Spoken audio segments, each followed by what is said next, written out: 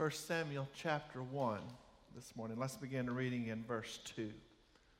1 Samuel chapter 1, beginning in verse 2. It says, and Elkanah had two wives, Hannah and Peninnah. Peninnah had children, but Hannah did not. And each year, Elkanah would travel to Shiloh to worship and sacrifice to the Lord of heaven's armies at the tabernacle. The priests of the Lord at the time were the two sons of Eli, Hophni and Phinehas. On the days Elkanah presented his sacrifice, he would give portions of the meat to Peninnah and each of her children. And though he loved Hannah, he would only give her only one choice portion because the Lord had given her no children. Peninnah would taunt Hannah and make fun of her because the Lord kept her from having children. And year after year, it was the same. Year after year, it was the same. Peninnah would taunt Hannah as they went to the tabernacle. Each time Hannah would be reduced to tears, it would not even eat. "Why are you crying, Hannah?" Elkanah would ask. "Why are you not eating? Why be downhearted just because you have no children?" Now, I'll just be frank with you. Here comes Elkanah being a typical man. I don't like that word typical man. I don't use it very often, but sometimes it's appropriate. He says, "Why are you so downhearted just because you have no children? You have me." Oh, you got it. Isn't that better than having 10 sons? Once after a sacrificial meal at Shiloh, Hannah got up and went to pray. Eli the priest was sitting in his customary place beside the entrance of the tabernacle, and Hannah was in deep anguish, crying bitterly as she prayed to the Lord. And she made this vow, "O Lord of heaven's armies, if you look upon me, my sorrow, and answer my prayer and give me a son, then I will give him back to you. He will be yours for his entire lifetime, and as a sign that he has been dedicated to the Lord, his hair will never be cut." As she was praying to the Lord, Eli watched her, seeing her lips moving but hearing no sound, and thought she had been drinking. "Must you come here drunk?" he demanded. "Throw away your wine." "Oh, no, sir," she replied. "I haven't been drinking wine or anything stronger, but I am very discouraged. I'm pouring my heart out to the Lord. I don't think I am a wicked woman, for I've been praying out of great anguish and sorrow." Verse 17 says, "Well, in that case," Eli said, "go in peace. May the God of Israel grant your request you have asked of him." "Oh, thank you, sir," she exclaimed. And then she went back and began to eat again, and she was no longer sad. And the entire family got up early the next morning and went to worship the Lord once more, and then returned to Ramah. And when Elkanah slept with Hannah, the Lord remembered her plea. And in due time she gave birth to a son, and he was named Samuel. For she said, "I have asked the Lord for him." Father God, I need you today. Lord, I ask that the preacher, the teacher, would come. Lord, that you would speak by your Spirit today. Lord, that it would be your words, that your message, your time to your people. Lord, give us ears to hear, O God, and hearts to receive what you would say to the people of God today in this place. And we'll be careful to give you praise for it. In Jesus' name, amen. Amen. This morning I would title the message, "I'm Sick of It." You ever been there? You ever come to a place where I'm sick of it? I'm sick of it. When you finally had enough. I'm sick of it. when you finally had enough. Church, I want to tell you, many times, you've got to come to a place where you've simply had enough. Come on. We might as well start out together. You've got to come to a place where you've had enough. This is not a demanding message or a negative message. This is a message to bring us to reality sometimes that God's people have got to take a stand, and God's people have got to come a place in their personal life, in their church life, in their everyday life, in their work life, where you've just simply had enough.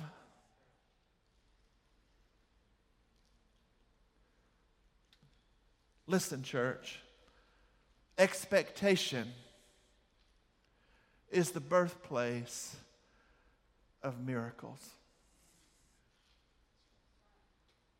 Expectation is the birthplace of miracles. We will begin receiving from God and receiving in power when we come to a place of expectation and anticipation. When we come to a place when all the distractions and all of the things going on and all the things that are coming against us have brought us to a place where we're sick of it. I'm turning on the news and you're turning on the news, and I seen last night or the night before where 2 police officers in Los Angeles where somebody just walked up to their car and shot them. Church, I'm sick of that. Really, the message today in reality is the antithesis of what we're seeing in the world today. Some of it, when I get into the message, you're gonna think, well, that sounds like the people that we're sick of. No, it is the truth. It is the balance. It is the counterweight to what we're experiencing. The church of the Lord Jesus Christ has sat back too long, just letting things go by and accepting that we live in a terrible world. We do live in a terrible world, and it's going to be worse. I got news to tell you. The Bible says that in the last days, perilous times, dangerous times will come, and we're there. But that doesn't mean it's a powerless church and that we sit back and we float downstream. I believe it is a time where God calls on His people to get back to the place in Him where they expect the miraculous. Expectation is the birthplace of the miraculous. We read here where Hannah, the mother of Samuel, the prophet, that is the one who anointed King David. He was greatly used of God, but he came into existence. He was brought into the earth because his mother Hannah had had enough. I've always heard, now I'm not here I picked on the men a little bit while ago, and I'm not here to pick on the women, but I've always heard that there was no house big enough. I didn't even finish the sentence, and the women's already smiling and nodding. I've always been told there wasn't a house big enough for 2 women.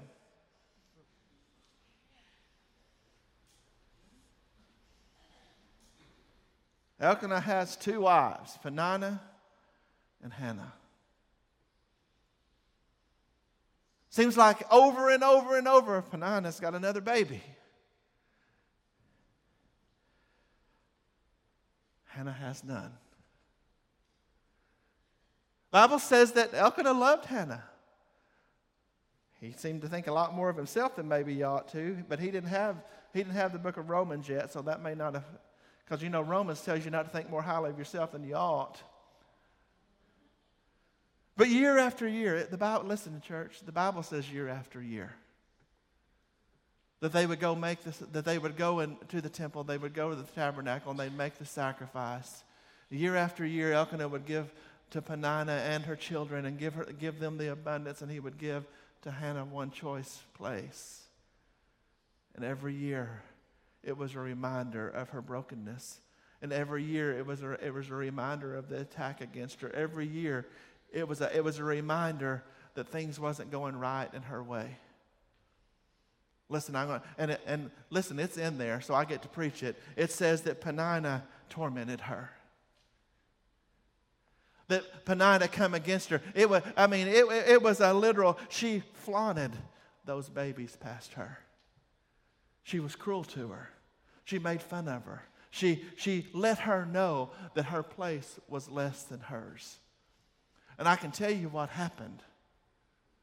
See, it doesn't take a genius to figure out that Hannah got sick of it. What happened was Hannah remembered that she could call on God. Hannah had had enough, and she came to a place in her life where expectation took over, and she began to petition the Lord of heaven with prayer that took her to a place where she no longer even had words to express, just moved her mouth.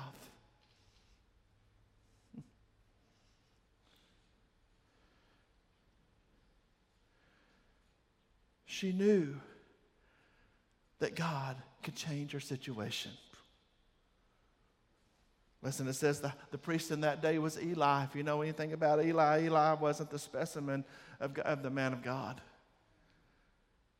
Eli had 2 sons, Phinehas and Hophni, that were evil, in fact. Bible talks about Eli had come to the place where he was frankly too fat and lazy to even minister. That's not my words, that's what the Bible says. That he was letting his sons, his evil sons, do the work of the priesthood. And later on you find out that they were so evil that they offered strange fire to the Lord, and then the Lord smoked them on the spot. But this backslidden priest, listen to me.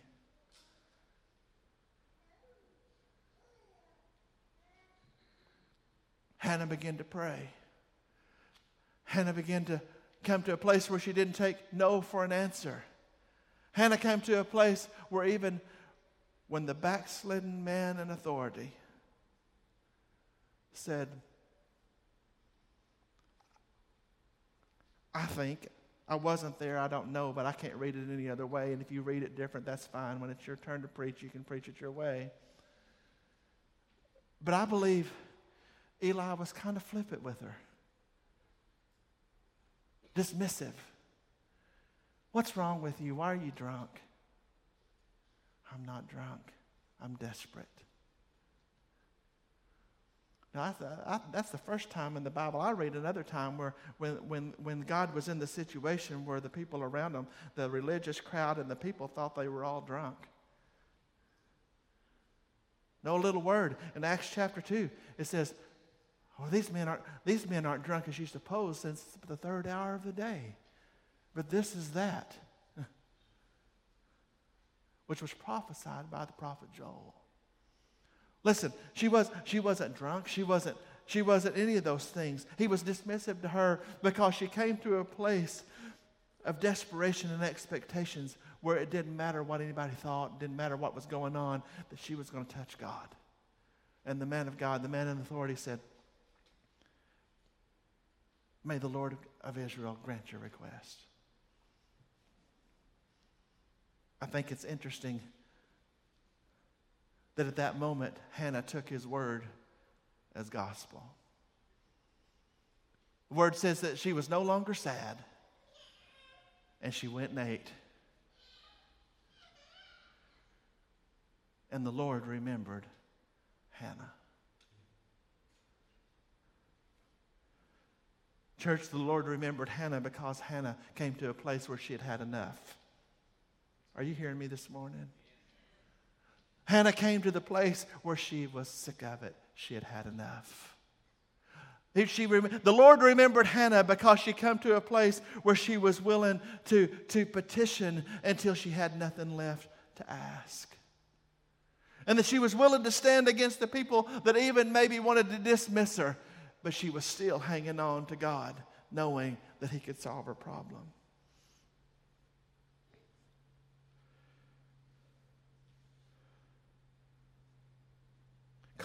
Listen to me, contrary to what most of us think, I got something to say here. You don't want to miss it. Contrary to what most of us think, God's promise is just as powerful as his presence.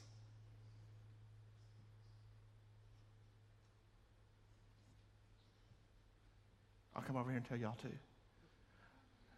God's promise is just as powerful as his presence. What do you mean? Listen, right now, today, in Mauriceville, Texas, we have the promises of God. We have the Word of God, and his Word is still true. We have the Spirit of God that makes it alive, that quickens it, that brings it alive. But I think sometimes we think, if Jesus was just here, my situation would change. If I could just have the presence of the Lord. The Spirit of God is here, but sometimes we're waiting on that tingly feeling of the presence of the Lord. I got to tell you this morning that the promises of God are just as powerful whether you feel them or whether you don't. The promises of God are as powerful as his presence. Because the promises of God are yes, and in him, amen.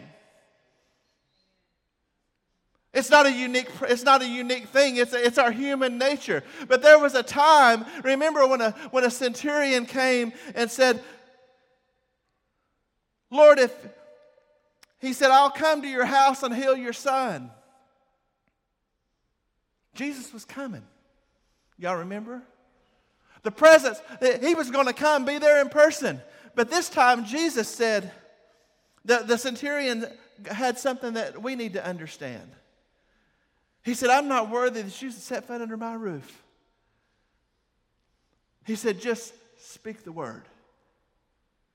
Give the promise, and my servant will be made whole today. How many of you know that his promise is just as powerful as his presence? Listen, somebody hear me. Your situation, we smile on Sunday morning, and we're kind of quiet today. But so there's no doubt in my mind with everything that's going on, there's a lot of stress in this room. There's a lot of fatigue in this room. There's a lot of situations in this room. Some of you has had your house torn to pieces again. Some of you is dealing with FEMA. Some of you is dealing with insurance companies. That's enough to make anybody sick of it. Yeah? Listen, your circumstances, what's going on in your life is never more powerful than what God has already said.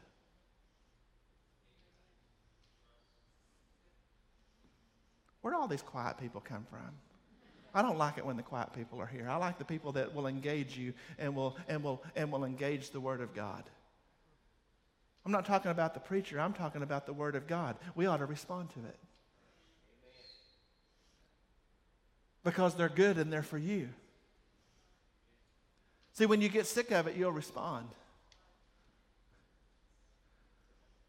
We think because something is going on in our life, something terrible, that God doesn't know where we're at. We think that we got to have the preacher come pray. We think that we got to have the board come pray. We think that we got to have somebody more spiritual than us. We think we got to feel all of the calisthenics of church. And I got to tell you this morning that his promises are still true, and they're still powerful, and they're still for you. And when you come to a place that you've had enough, see, here's our problem. All along, we had the promises of God. We had the presence of God. And they're all true. We could have had them all along. But most of the time, what it is about us is we want to handle it. We want to carry it as far as we can. We'll drag a load uphill as far as we can until we're about to collapse, and then we'll take it to God. When all along we had his promises and we had his presence. Some days I got news for you, because we're, especially us Pentecostal folks, we like to see things, we like to hear things, and we like to feel things. And I like all that too. But let me tell you something. If I don't ever feel it again, his promises are still true. There's days when I get up and I'm in a bad mood just like you are. There's days when I get up and well, I ain't going to say that, because that's gross. Now you want to know what? Now I got to tell you. Some days you get up and you go to the bathroom in the dark and the cat's puked in the floor. That don't start your day out well. Then you go out and you got a flat.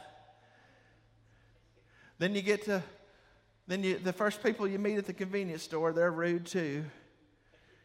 I got to tell you that on those days, I don't feel too saved. Thank you. A little help helps. You'd be surprised how much shorter these messages would be if y'all get with me. Man, I bet that'll wake you up. We could do it times two. Listen.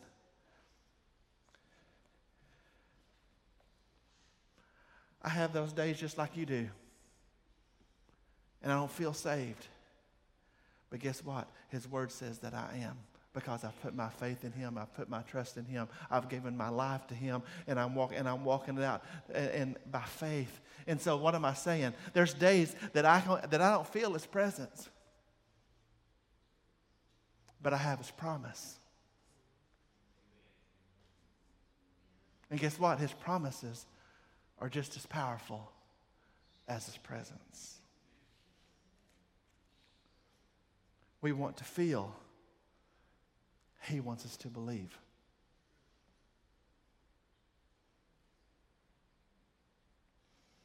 I've seen people miraculously healed that never felt a thing. But they believed. Get sick of it. What does that mean? It means to be disgusted about it.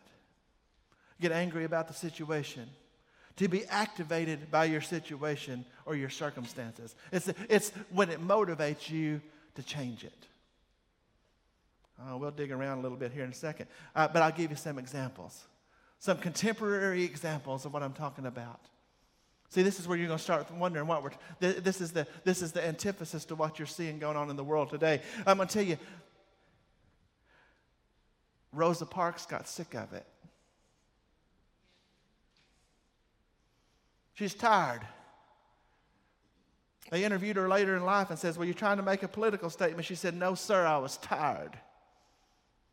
And I was sick of having to get up and give my seat to someone else. And she got sick enough of it that she said, no, I'm not doing it. And she changed the world. That's a secular, contemporary example of what it means when you get sick of it.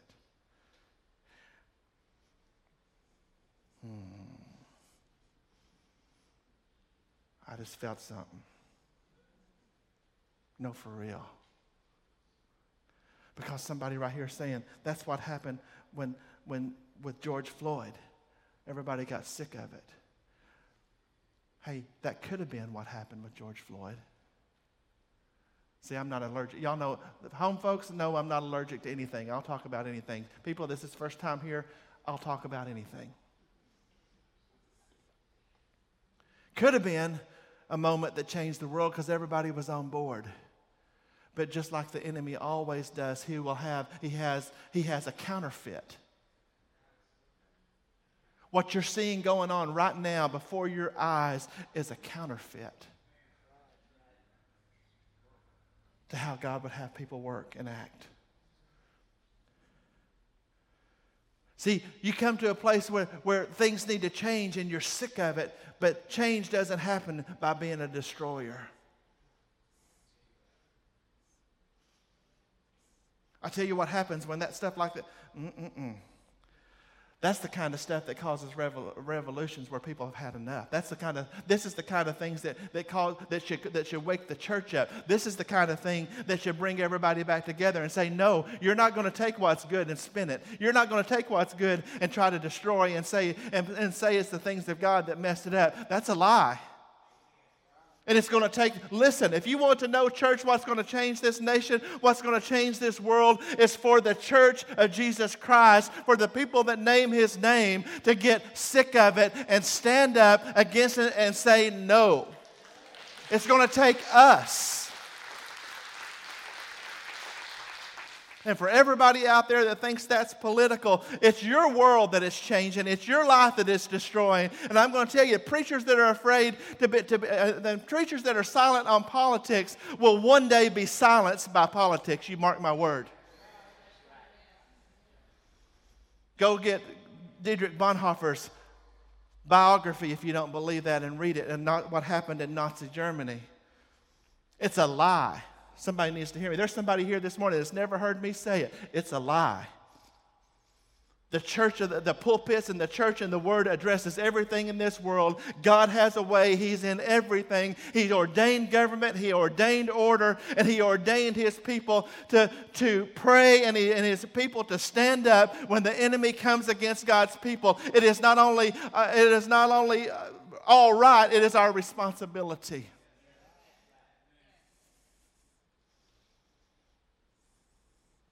If not us, then who?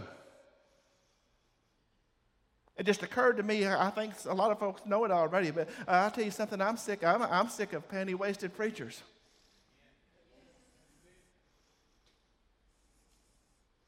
That are more concerned about nickels and noses than they are the truth of the Word of God.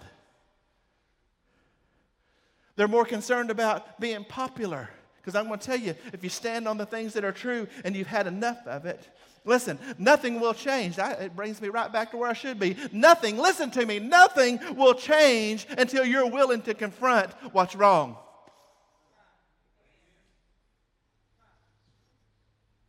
Church, as long as the enemy can run over you, he will. Can I just be practical for just a minute? Some of you need to know some practical things. You got somebody mouthing and running your mouth and gossiping behind your back, and you know it, and it's eating you alive, and you're talking about it all the time. It's not going to change until you go down to them and you say, I've had enough. If you got something to say to me, let's talk. Oh, man, I make people nervous. Do you know that? I make somebody. Quit whining about it. Quit letting it tear up your home. I don't like it when y'all act like I'm the only one. When you act like you don't even know what I'm talking about. I see people wreaking havoc in people's lives because of a gossip and a slanderer. And people want to act like you're the problem. Here, let me tell you what the deceiver, the one that motivates these things, will do. He will cause the trouble and then act like you're the problem.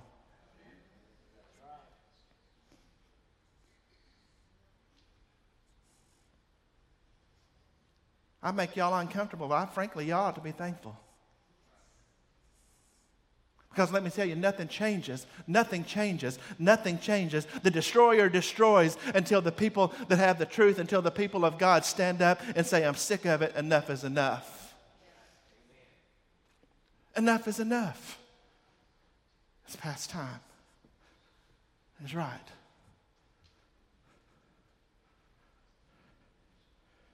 As long as we continue tolerating something, the longer we continue to tolerate, the longer we'll be held hostage by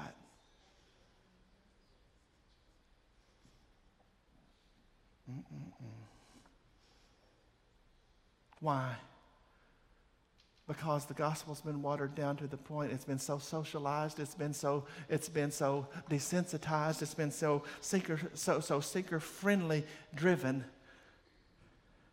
that we are more given to toleration now than confrontation.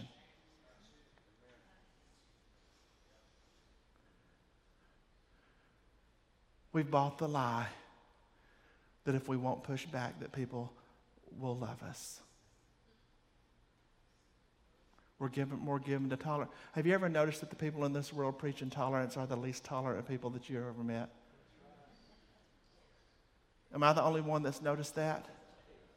They tolerate everything except the truth of the Word of God. They tolerate anything except truth. Then they call the truth hate.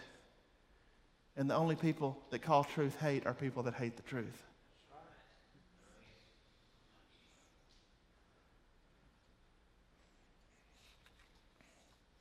It'll change when we get desperate enough to go to God and say, I'm sick of it. Hannah had had enough. Hannah had a husband that she loved and that loved her. But Hannah knew that her name and her legacy and her desires would never be met until she had that child. And it was God's plan. Listen, it was God's plan for her to have that boy. Samuel was in God's plan. Samuel was in God's plan. Say, well, why didn't God just give her a baby? Let me tell you something. Sometimes you're going to have to just know you can take that up with God someday. You'll know the answer. But I do know the Word of God says there's some things you don't have because you didn't ask. And I believe He lets things happen in our life that will drive us to a place of having enough.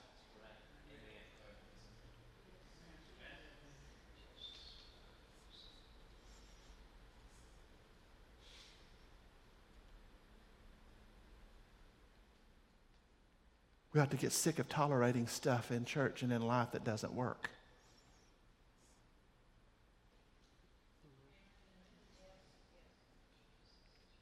Here's one for us right now, right where we sit. We ought to get sick of churches where nothing's happening. What do you mean happening? You mean they have the greatest youth program, the greatest kids program, the greatest elders program, the greatest church services, the greatest worship band. They get together twice a week. They do this, they do that, they do this. You're talking about that kind of happening? No. I'm talking about we ought to get sick of church where the Spirit of God doesn't come down in the place and touch and change lives. We ought to get sick of the place where there's no power being demonstrated. We ought to get sick of the place where people are comfortable in their seat and are never moved and motivated by the Word and the Spirit of God. We ought to get sick of that. Why? I'll go back to the beginning. Because expectation is the birthplace of miracles. Listen, if you don't expect anything in your service, if you don't expect anything in your life, well, you're going to get your expectation. You didn't expect it? Don't be surprised when you don't get it. Listen, I'm telling you as your pastor that I am setting some expectations. I am sick of it. I'm not scolding you. I'm talking, this is the message. I am sick. I am to the point I am sick of it. Where it's Sunday after Sunday, the same thing. Where it's week after week, that it's a little here and a little there, whenever I know that God has abundance to pour out on His people. We're living on the rations when God wants to give us the harvest. And let me tell you something, church, the harvest is now. Let me tell you something else. The harvest has never been in question. The Word says the harvest is already there.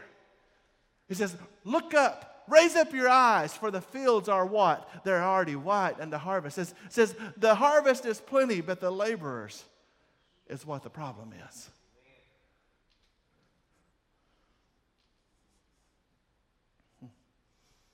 When God got sick of rampant sin on the earth, He sent a flood.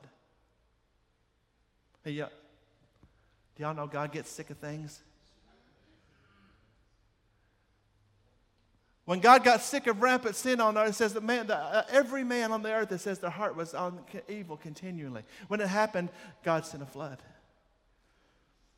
When God got sick of immorality that was going and the destruction that was going on in Sodom and Gomorrah, He rained down fire from heaven. When He got sick of the devil dominating people and sickness and disease destroying and sin that was rampant that wouldn't go away, when it all came together, and He sent His Son.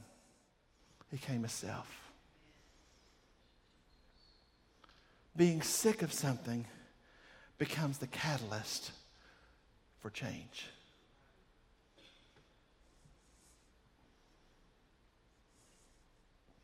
When I was in school, when I got sick of Dan Porter picking on me every day on the school bus, he was a little bitty skinny twerp.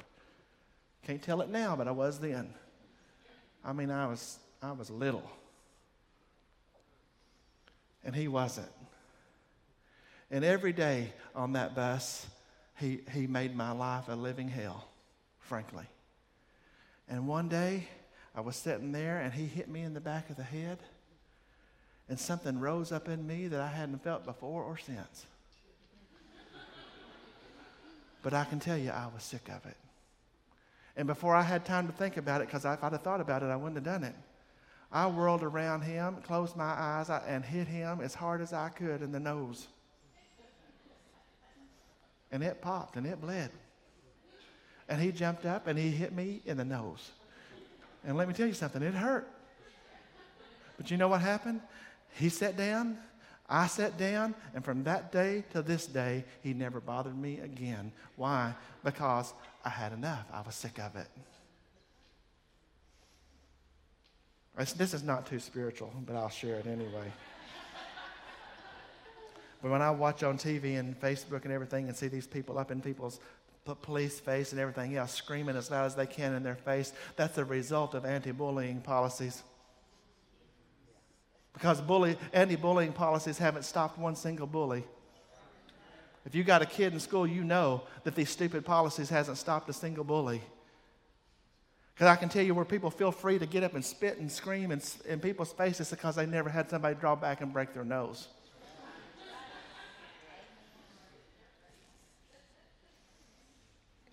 The guests are saying, who is this guy? I warned you it wasn't spiritual. Now I'm talking about when people's had enough that they're sick of it. When you've had enough of the agenda that's being driven down our throats from the pit of hell, you'll quit eating at McDonald's and Burger King. I ate the Burger King last night before I thought about it. And I'm going to tell you, there's an ad out right now with the Burger King and Ronald McDonald smooched up in a kiss, and Burger King produced it, and McDonald's okayed it. It's not a random thing that somebody came up with. Those two companies done it. And I'm going to tell you, as long as Christians keep eating Whoppers and Egg McMuffins, it ain't going to make any difference. It's when God's people get sick of it. Are you angry? You better bet I'm angry. And you should be too. Church, it is 11:45, and I still got some moments to go. I got to tell you, it's not going to change until the church. It's not, sharing it on Facebook is one thing, but it doesn't change a thing.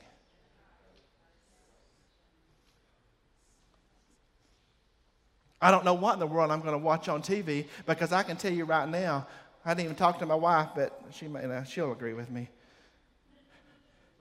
Netflix is fixing to go next week. Why? Because as long as they're getting my $15.95 a month, they're going to do what they want to. Will it shut Netflix down if I cancel? Probably not. But if there was enough of me that was sick of it, I'm not much on boycott. I'm not boycotting anybody. I am just no longer going to finance it. It's not a political motive to try to make a statement to Netflix. Netflix ain't going to listen to me. Oh man, I got to sit down because it's getting serious. Matter of fact, I about fell out when it crossed my mind. See, I'm not much of a note guy. If I have notes, it's just to cue me. So when something this pops out, man, listen to me, church. You say, are you getting personal or is this scriptural? I got to tell you something. The Word of God still says that where your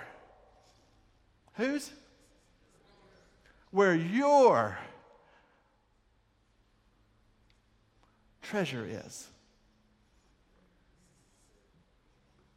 Oh, I heard groans. Because some of you know enough of the Word that you know what's next. Where your treasure is where your heart is.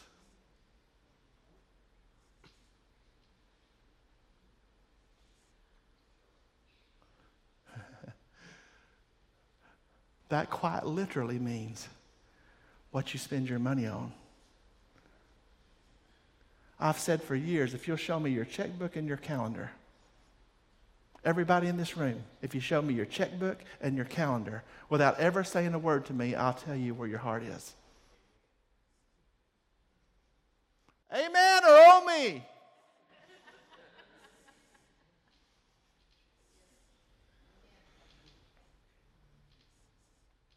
Where we put our money. Well, they used to say, put your money where your mouth is. Well, that sounds good to me. Put your money where your mouth is. If you're really sick of it, you'll stop financing it. Now I'm fixing to really waylay you. If you're really sick of it, you'll quit voting for it. Well, I don't agree with some of the planks on their platform. Stop it. That kind of makes me sick to my stomach. Because it's the same thing going on in society where we don't want to take responsibility for anything.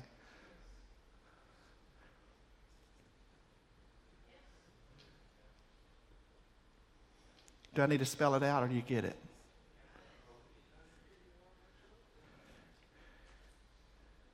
If you're voting for the people that keep putting judges in place that are against everything you believe in, so you notice I'm not even addressing what you believe in. I don't think you're dumb. I think you're smart. If what's happening turns your stomach and you hate it, it has nothing to do with what you believe in, but you keep voting on the people that literally pass the legislation or appoint the judges that are fundamentally against the Word of God, the things of God, and everything you believe in, it's where your heart is. Because treasure is more than money. Treasure is what you value.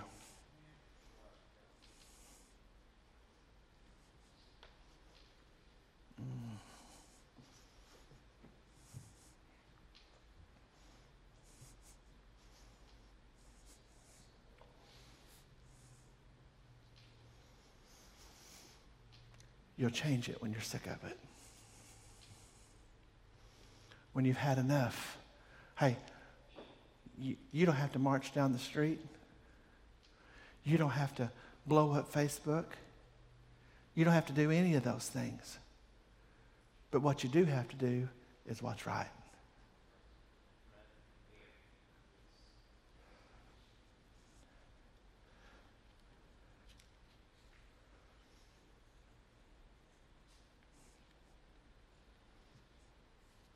Well, preacher, I have my home life, my church life, then there's my public life.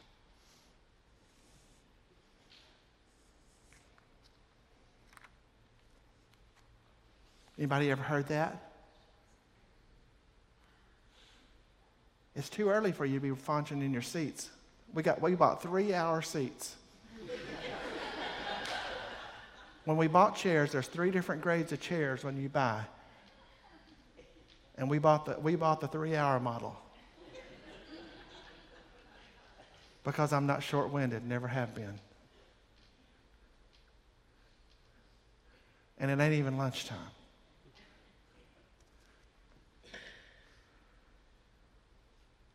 Hey, I know Mag Church isn't for everybody today and it's not going to be for everybody tomorrow.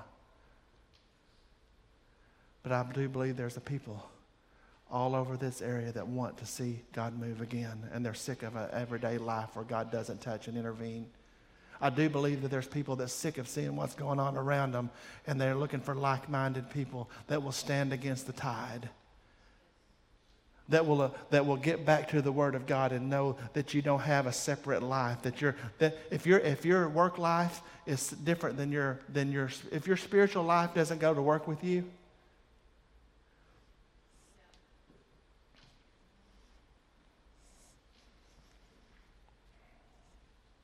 can I say it? Then you're a hypocrite.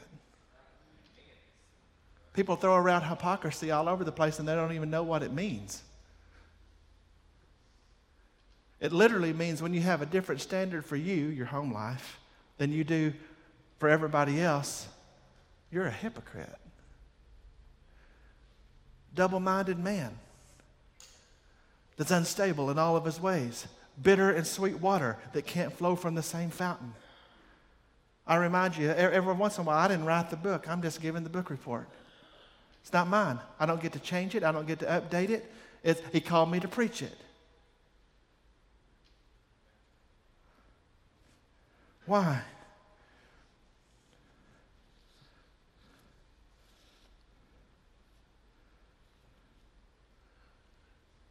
Because he loves us.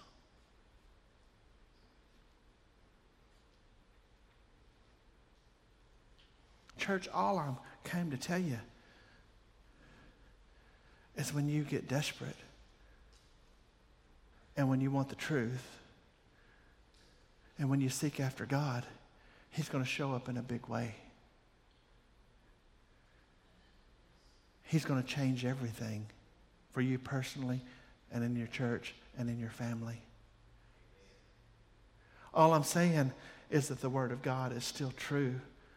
All I'm saying is that when we came to Jesus, when we got saved, that we became a new creation in Christ Jesus. The old things passed away. Behold, all things are become new. All I'm saying is to believe the Word of God again. All I'm saying is quit screaming in the darkness and start and get on your knees and develop a prayer life. Learn what the Word of God is. Stand for what's true. Do what's right. Quit financing things that are destroying your kids and your grandkids. Quit.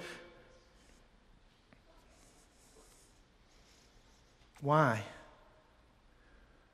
Week after week I've told you, listen, everything we are going through right now, without exception, all of it is spiritual. Every bit of it. All of it is aimed at destroying the church of the Lord Jesus Christ.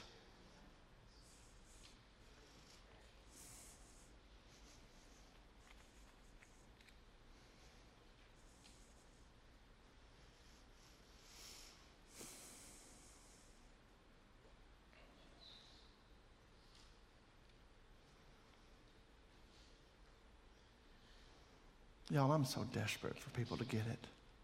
Stand with me. I'm so desperate for people to get it. For us to get it. To become passionate about it.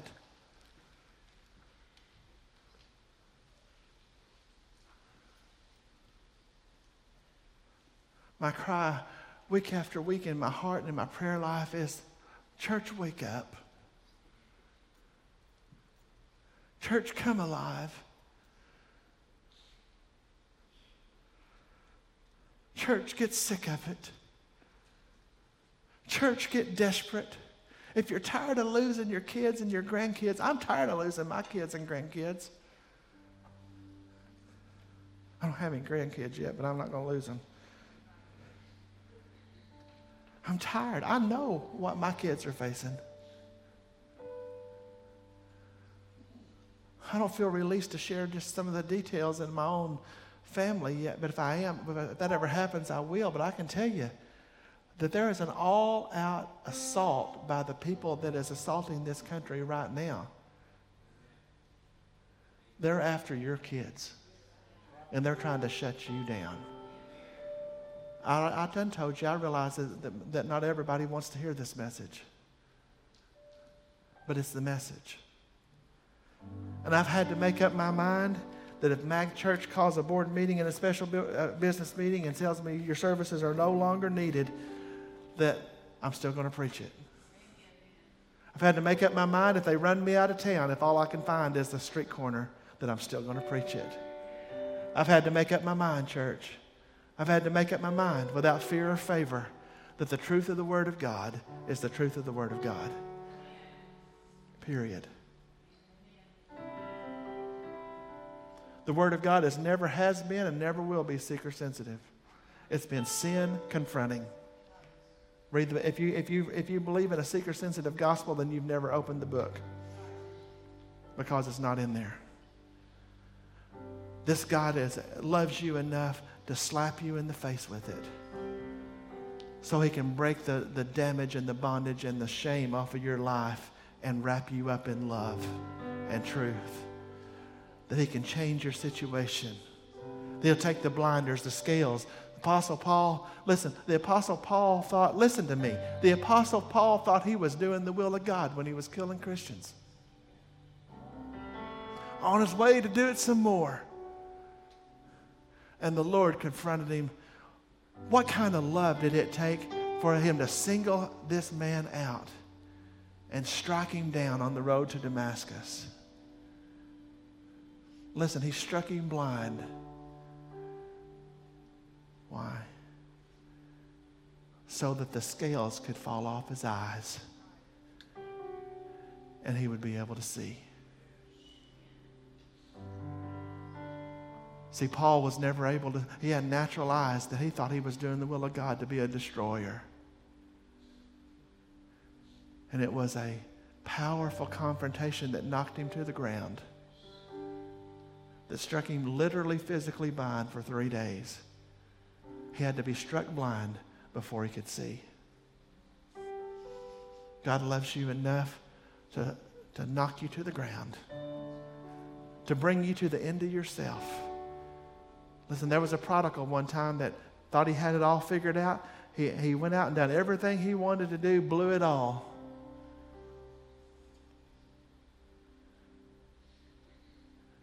Come to the place where he couldn't even eat. It says that he could eat with the pigs. He couldn't even eat with the pigs. God allowed him to go and brought him to such a place that the Word of God says when he came to himself,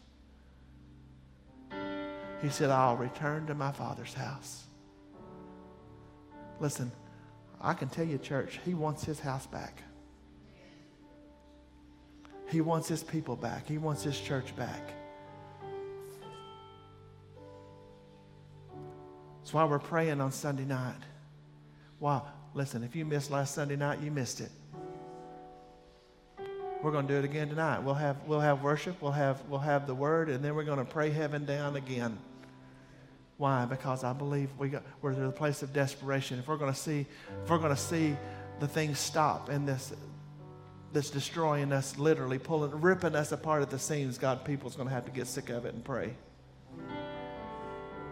Heavenly Father, I thank You today for Your Word. Lord, for this time in Your presence. Lord, that You give us, that You love us enough to confront us. Lord, it's my prayer today that Your people would have enough. I believe it's the call from heaven today. I believe it's the call, not just at Mag Church, but all over the world, that His people would rise up and stand together and would have enough.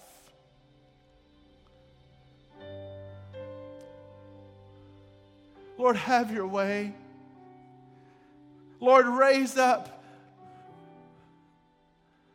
men and women of God who will plant their feet and set their face like a flint and boldly declare the way of the Lord.